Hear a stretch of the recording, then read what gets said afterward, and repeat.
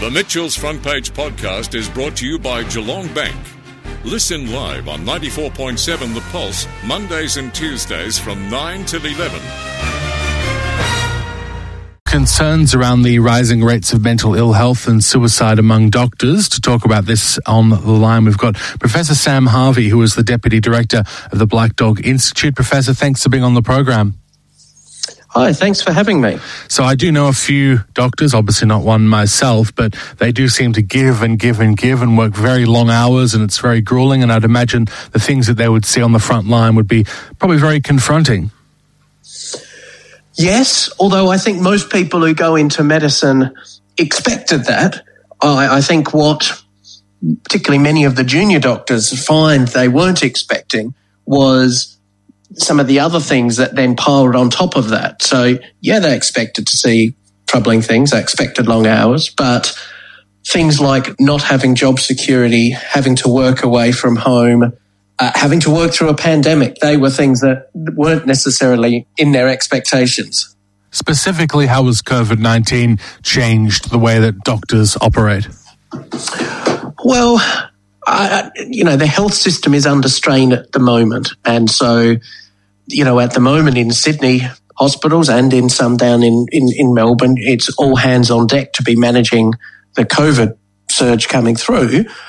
This is sort of pushing all other work back. So doctors are working long hours, they're working under stress, but they know there's a backlog that's going to take months, if not years, to clear.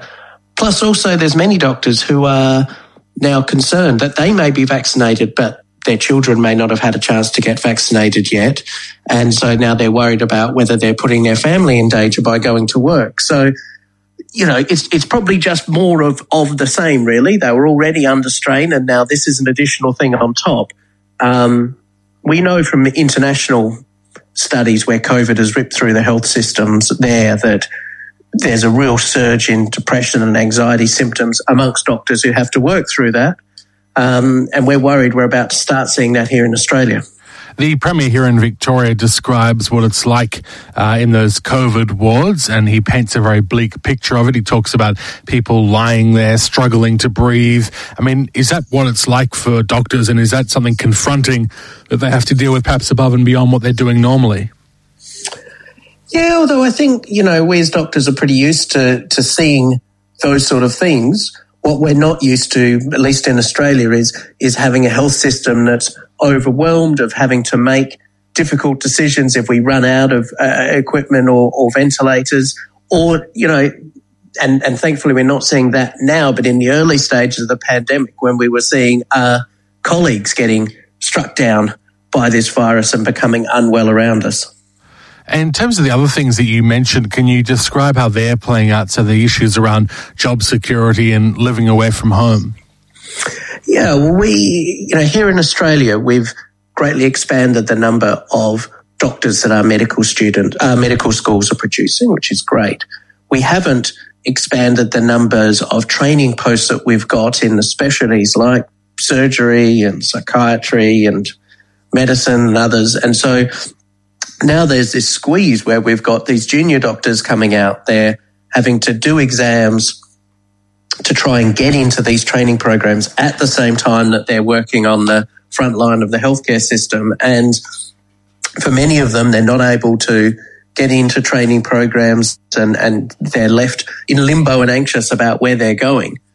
And this is happening at a time in their life where they're also, often getting married, trying to have kids. There's just a lot of things piling up on them at the moment. The review apparently found that women or female doctors are more at risk than male doctors. Was there any reason as to why that might be the case? There's a lot of theories. I don't think we know for sure at the moment. We know for a lot of women in professional roles like medicine, their representation in the workforce has increased, the share of the work outside of the workplace that they're having to do in families and homes hasn't decreased at a similar rate. And so there is a double jeopardy situation where they're working in a professional career, but then, when someone needs to pick up the kids early or when there's a grandparent that needs looking after, they're still the one that has to do the heavy lifting now. And in terms of how we respond, COVID clearly is going to be around for a long time, and we've seen 445 new cases in Victoria today, 2 deaths. So the concerns are that that's ratcheting up and perhaps heading in the same direction as New South Wales, which will have likely similar impacts to the health system. So how do you support the doctors in the meantime, knowing that the health system probably will be overwhelmed for, as you've said, to clear that backlog many years to come? Yeah, I mean, I think in the short term, what we need to do is to look after our doctors that are there at the moment. And one of the key problems is that they can find it very hard to ask for help because of the stigma around mental health, because of the fear that it's going to get in the way of their career progression. So one of the things we've done at the Black Dog Institute, with help from the federal government, we've set up a new confidential free mental health service for all health professionals, doctors included, called the Essential Network, where they can just come to the Black Dog website and all the information is there and get access to that free confidential help. In the longer term, what we have to start doing is thinking about how we train our doctors and other health professionals to have the skills to deal with this, and how we begin to set up a healthcare system that it doesn't break so many of the people that are working in it. It's probably hard for a lot of people to come to terms with listening to what you're saying, simply because doctors are people that we turn to when we're doing it tough. And if we have mental ill health, I know you go to a GP and you can get a referral to then go on to a number of other services from there. So these people are the pillars of strength that we turn to in our community. And to hear that they're not doing okay is probably concerning for a lot of our listeners.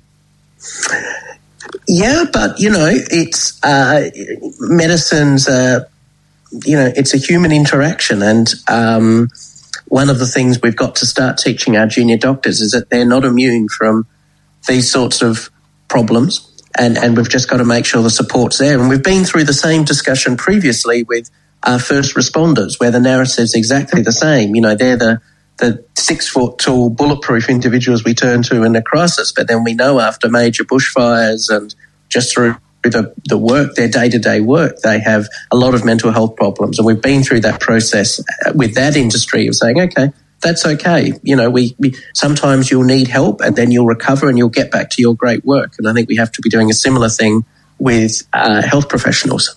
Well, thanks very much for being on the program. Really appreciate it. And it's a really good initiative that there is improving support out there for doctors, because it's clearly needed. And as we keep saying, the health system is going to be under some stress for some time to come. So thank you very much. Great. Thanks for your interest. Well, there you go. That's the situation that we're seeing playing out at the moment. Professor Sam Harvey there, the Deputy Director of the Black Dog Institute. The Mitchell's Front Page podcast is brought to you by Geelong Bank. Listen live on 94.7 The Pulse, Mondays and Tuesdays from 9 till 11. Or search for Mitchell's Front Page on Facebook, Twitter, Instagram, or wherever you get your podcasts.